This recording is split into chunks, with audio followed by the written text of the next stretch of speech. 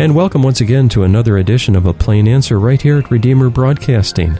I'm Dan Elmendorf, and joining me in the studio today is Dr. John Vance. Glad to be here, Dan. Well, welcome back, John. You know, last week we just barely scratched the surface of the fall forum that's coming up. It's called Islam and Christian Perspective. Actually, we just had the first edition of that, and it was just a wonderful forum.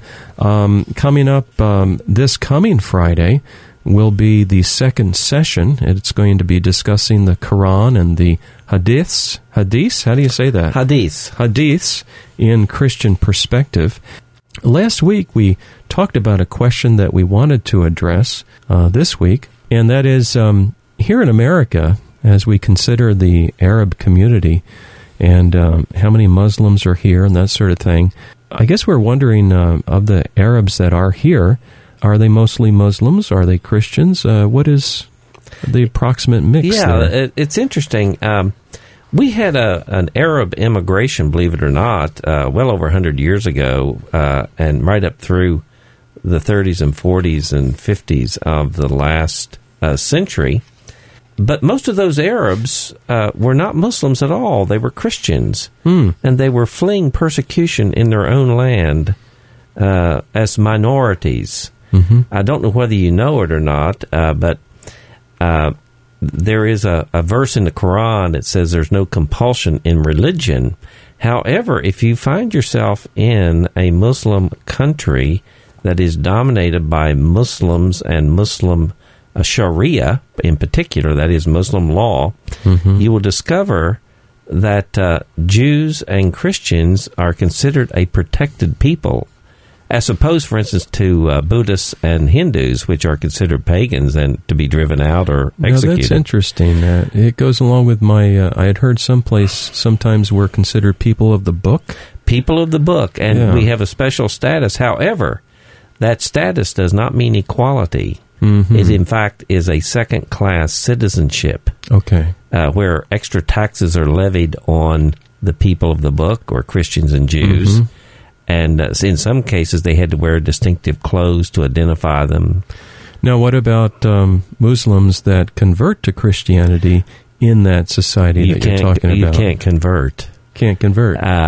Historically, in lands where Sharia reigns, it's considered treason against the state. So in Egypt, for instance, a very enlightened country in many ways, they have on the books the death penalty for anyone who, for instance, becomes a baptized Christian. So people that are already Christians are considered people of the book, and yet new converts that come from the Muslim faith are subject to the death penalty. Well, you can convert from Christianity or Judaism to Islam, but you cannot convert from Islam to Judaism or Christianity. So how did those people first get there that are considered people of the book and aren't going to be killed? I mean, Let's take Egypt. You know what I'm asking?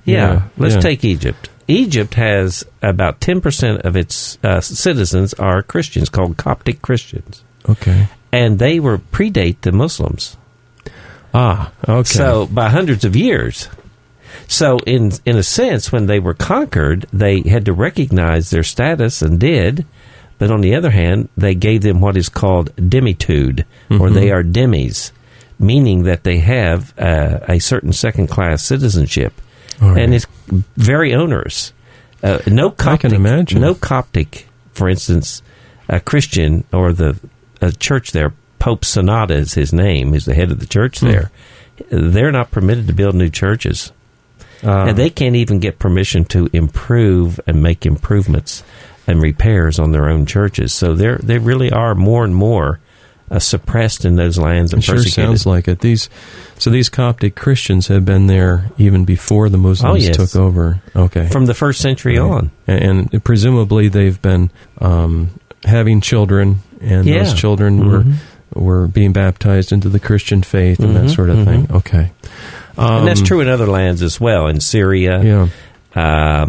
And in other lands in the Middle East. Now, you mentioned baptism, and I just mentioned it quickly, but there is something profound here about baptism. Could you help our listeners understand that with respect to a Muslim changing faith, becoming a Christian? What's significant about baptism? Well, baptism is a change of status. They really take baptism much more seriously than most Christians do in this country, particularly in the evangelical community, and I'm an evangelical, so when we talk about baptism being a sign and seal of being in the Christian faith and of God's grace, some here I will discover they'll either say, I've been baptized or haven't been, or I've been baptized 2 or 3 times, depending on the church. Yeah. Well, in Islamic countries, baptism is considered leaving the faith. If you are a Muslim and you actually receive Christian baptism, that's the mark of, if you will, of treason.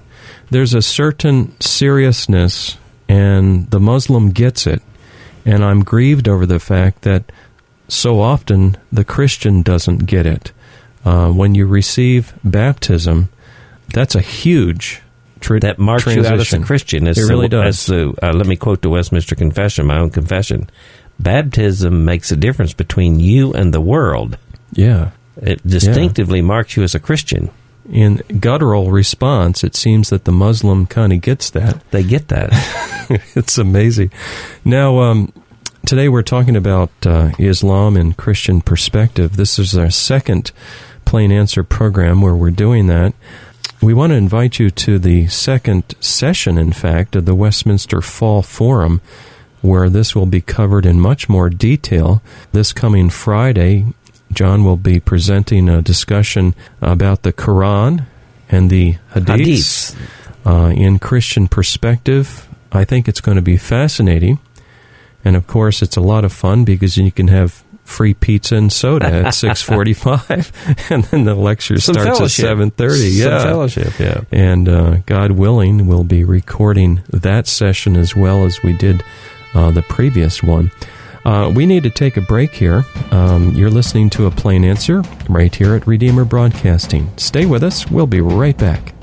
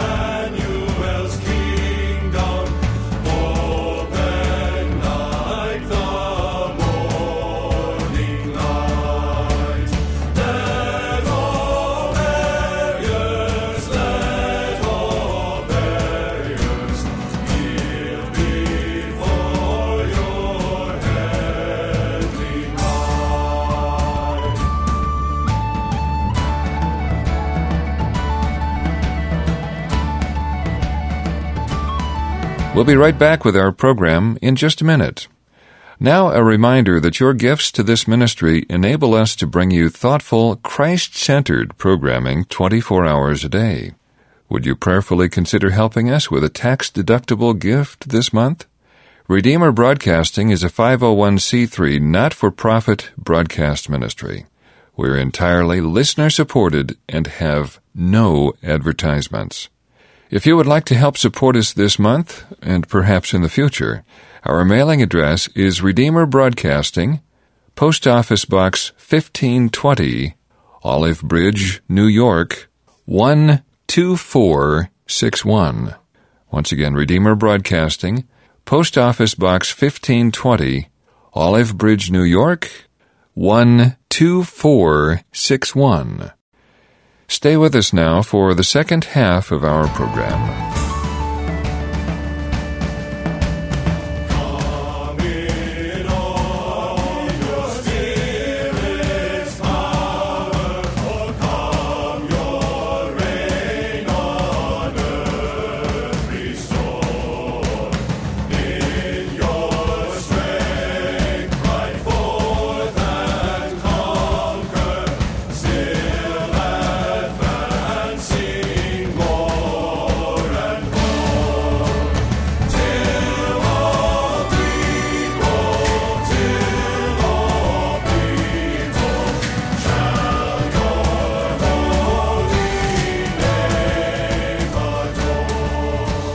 And welcome back. You're tuned to A Plain Answer right here at Redeemer Broadcasting. I'm Dan Elmendorf. Joining me in the studio today, Dr. John Vance. Hello. We're talking about Islam and Christian perspective.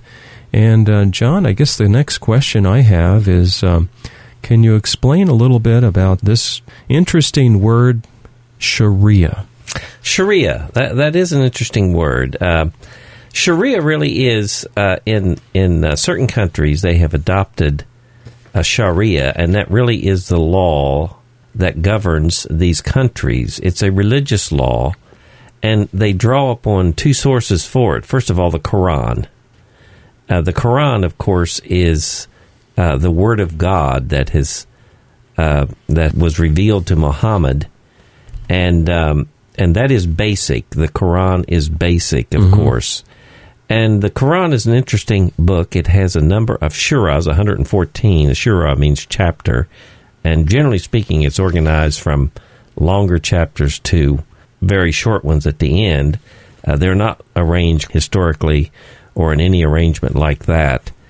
And they're hard. It's much more difficult book to read than the Bible, for instance.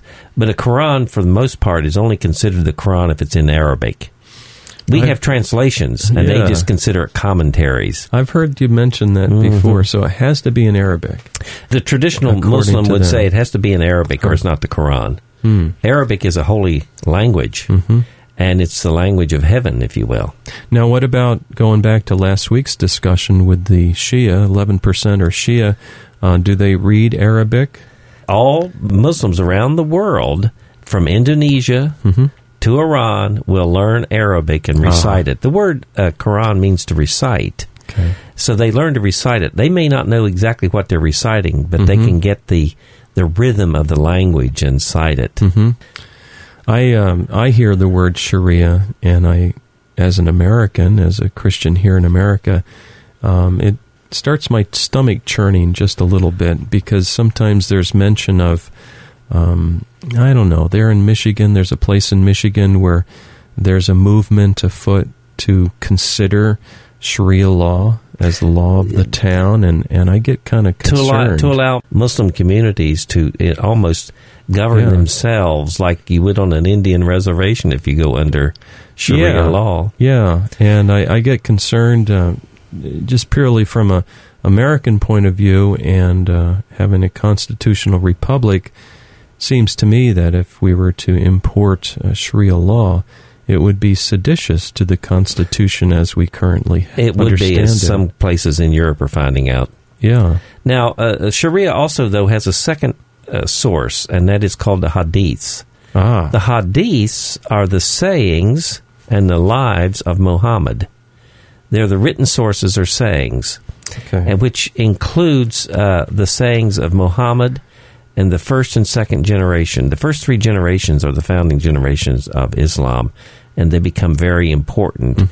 And in some ways, the hadiths, for all practical purposes, become more important than the Quran. They come after the Quran? They come after. They come after. It's what they. Muhammad is considered sinless and a perfect model and example. So therefore, whatever he said and whatever actions he performed, even washing himself, is considered a holy example to follow. And so whatever he said and what his companions said, which is a holy generation, those who knew him, and then those who knew the companions, you have those are the hadiths, and also the lives of Muhammad. There are a number of lives that go into this. Lives, that's spelled lives, L-I-V-E-S, biographies. Yeah. Oh, okay. They're called the lives of Muhammad. Right, okay. And so it all forms the hadith. So you got the Quran and the hadiths, and that constitutes Sharia, or Islamic law. Now, last week you mentioned when did Islam begin?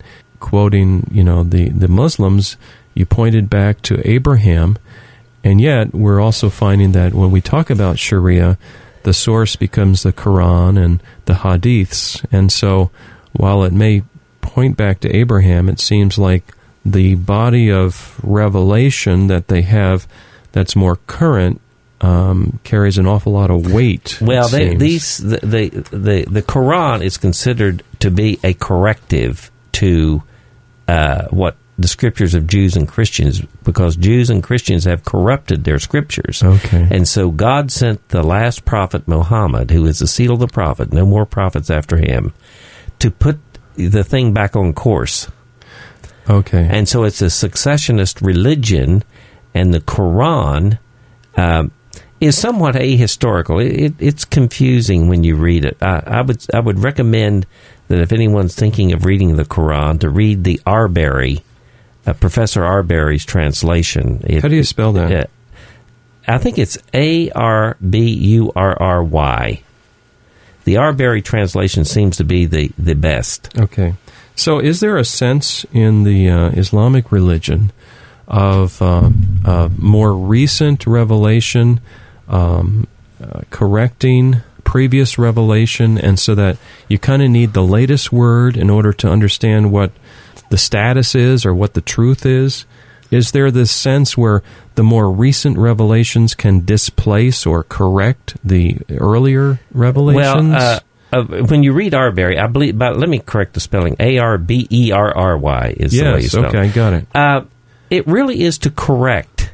You see, Jews and Christians are so corrupt that they corrupted their scriptures. They wouldn't obey God. And that's from a Muslim perspective. That's from a Muslim perspective. Yeah. Therefore, the Quran really is to set, if you will, God's work back on track. And the Hadiths, of course, record Muhammad's sayings and his lives and so forth, and that becomes important too. He's a perfect model and example, and in the very first, what is called the Shahada, the confession of Muslims, Muhammad is in there. You know, there's no God but God, and Muhammad is his prophet. That is absolutely foundational to Islam. Now, I've heard the word dhimmis. Who are they? I touched upon it last week a little bit. The dhimmis are the second-class citizens, and they primarily combine Jews and Christians. Oh, okay. People you of the did. book. And People I forgot already. Yeah. All right. So that's us. That's right. If we were living in Saudi Arabia, for instance, we would really find what a dhimmi is. Yeah. Talk about punishment for crimes in Islam. In Sharia, yes. Yeah. Well, it's interesting. Islam is a very, very legalistic religion. It's almost wholly unlike Christianity. The Sharia is finally, along with the Quran and the Hadith, it forms a constitution. It's God's constitution for how people should live. And in the Quran, there are revealed punishments for certain crimes, and these are called the Hudud laws. So therefore, if you find someone who commits these crimes, you must impose this penalty. Are they optional? Not really. If you carry out and are faithful to Sharia, they're not optional. So you're going to tell us what these are, but let me jump the gun. Are these punishments actually taking place today in the world? Absolutely. There was just a 15-year-old boy who stole something recently, and I can't remember where it was. I think it was in Pakistan. And an element of Al-Qaeda it might have been in Oman, cut his hand off. Which is the punishment. And he got infected and he died. Oh, my. So the punishment for theft is amputation. Oh, my. And for illicit sexual relations, it can be death by stoning. Usually the woman gets stoned. Or 100 lashes, and we're talking about 100 lashes. That is just a total beatdown. Yes, I can imagine. Yeah. Making false charges, though, of people against people, accusing them of illicit sexual relationships is punishable by 80 lashes. Oh, my. And then drunkenness, intoxication, drunkenness is punishable by 80 lashes. And every once in a while I read where a Brit gets whipped in public in Saudi Arabia. Really? Really? Yeah. The Brits can't seem to conform to that. Apostasy, though, is of great concern to me. Yes. That is falling away from the faith or converting to another faith. And that normally is the death penalty for the person who converts. It could be banishment in some cases. And even though Muhammad robbed caravans, it is interesting that in the punishments, highway robbery also is punishable by death. Oh, my. So those are the 6 Haddad laws. The rest of the laws are imposed by jurists, an imam or a mufti. So if you live in those societies, and it will be based upon the Quran and the Hadith. All right, so those are what they call the 6 punishments, and there's a word that they use. Yeah, it's Haddad or had. Okay. I don't. Again, I have to warn the people I don't speak Arabic. Now, having lived in America here and having gone through the 9/11 terrorist attacks, and we've heard of another word that's been somewhat popularized, and it's the word jihad. Could you? We only got a couple of minutes left.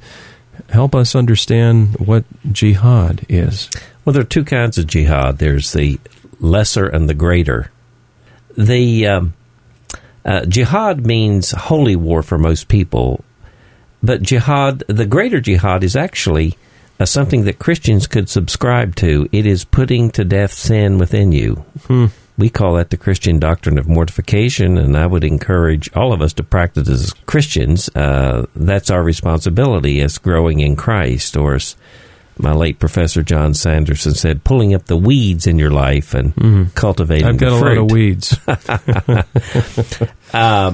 But there's another aspect to jihad, and it's called the lesser jihad, but actually it figures much more prominently in Islamic history than the greater jihad, and that is holy war.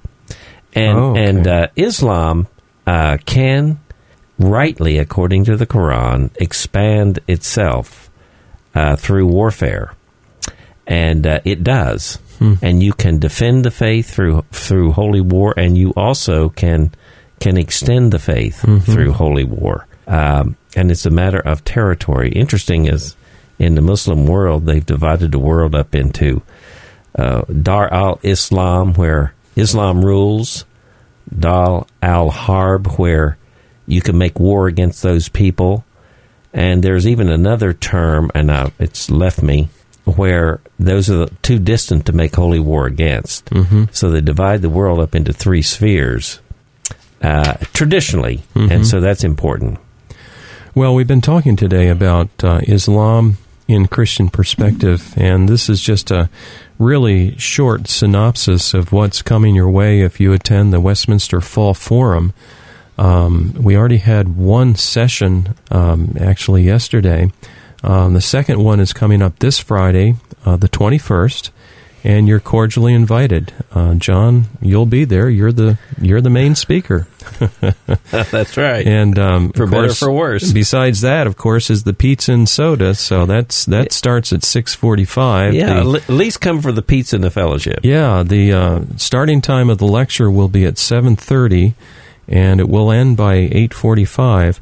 This is a very respectful lecture. We're not casting, or John is not going to be casting stones here. It's not going to be trying to start a fight. So it will be friendly, a friendly environment, put it that way, as we consider Islam and Christian perspective. If you have a Muslim friend whom perhaps is starting to think about the Christian faith and examine the claims of Christ, by all means, bring him or her along.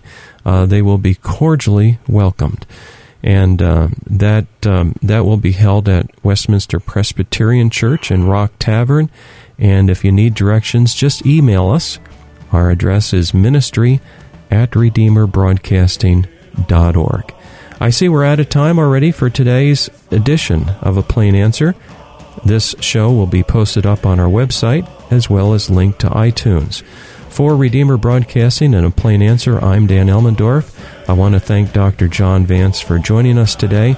Please join us again next week at this same time for another edition of A Plain Answer.